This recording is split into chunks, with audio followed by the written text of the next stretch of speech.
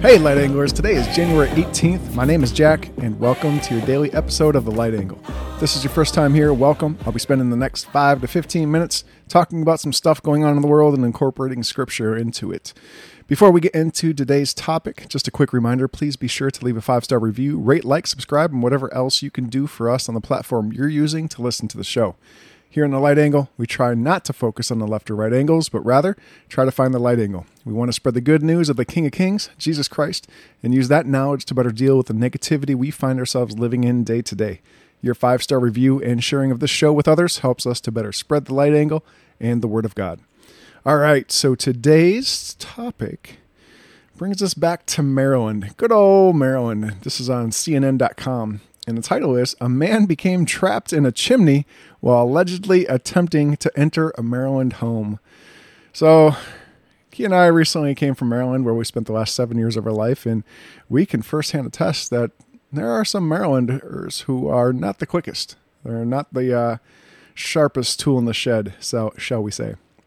All right, so let's get into it. A family in Silver Spring, Maryland received an unfortunate surprise when they discovered a stranger was trapped inside their chimney while attempting to enter their home.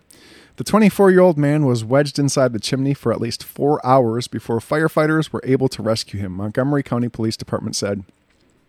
Authorities applied for fourth-degree burglary charges against the suspect, whose identity will not be released until the courts accept the charges.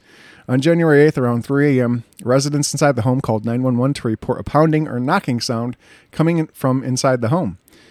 Authorities responded to the call, but did not find anyone after searching the house. The residents called the police again around 5:30 a.m. and reported hearing the same noises.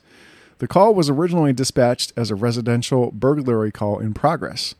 And when officers responded, they heard a voice coming from inside the fireplace in the chimney. 24 firefighters were called to the scene and spent more than an hour removing the wall and bricks around the chimney to rescue the suspect, who was not authorized to be there, Montgomery County Fire and Rescue spokesperson said. So, also in this article, they have a great picture of these people's living room, which unfortunately is demolished, and you see a nice, I'd say 2 by 3 foot hole in the brick chimney, and the guy's feet dangling. So that's fun. It's fun to look at. Sad at the same time. Anyway, the man was successfully extracted from the chimney around 7:30 a.m. and was then taken to a trauma center. The suspect was not immediately charged. He was taken to an area hospital, and a request for charges were filed on Thursday.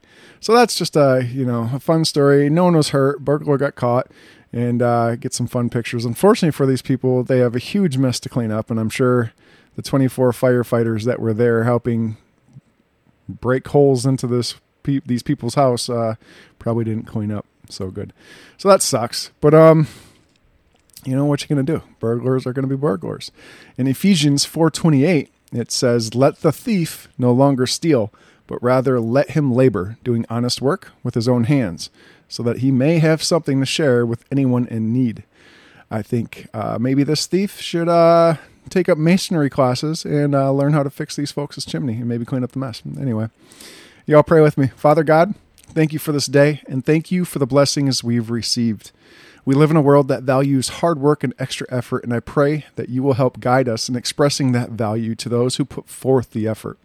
Help us show that appreciation and encouragement to those who are willing to do the unglamorous and dirty jobs.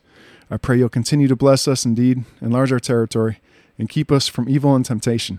It's in Jesus' name I pray. Amen. All right, Light Anglers, that's it for today's episode of The Light Angle. But remember, we each have a purpose that's much greater than making a few extra dollars, feeding a temptation, or getting the last word in on a social media post.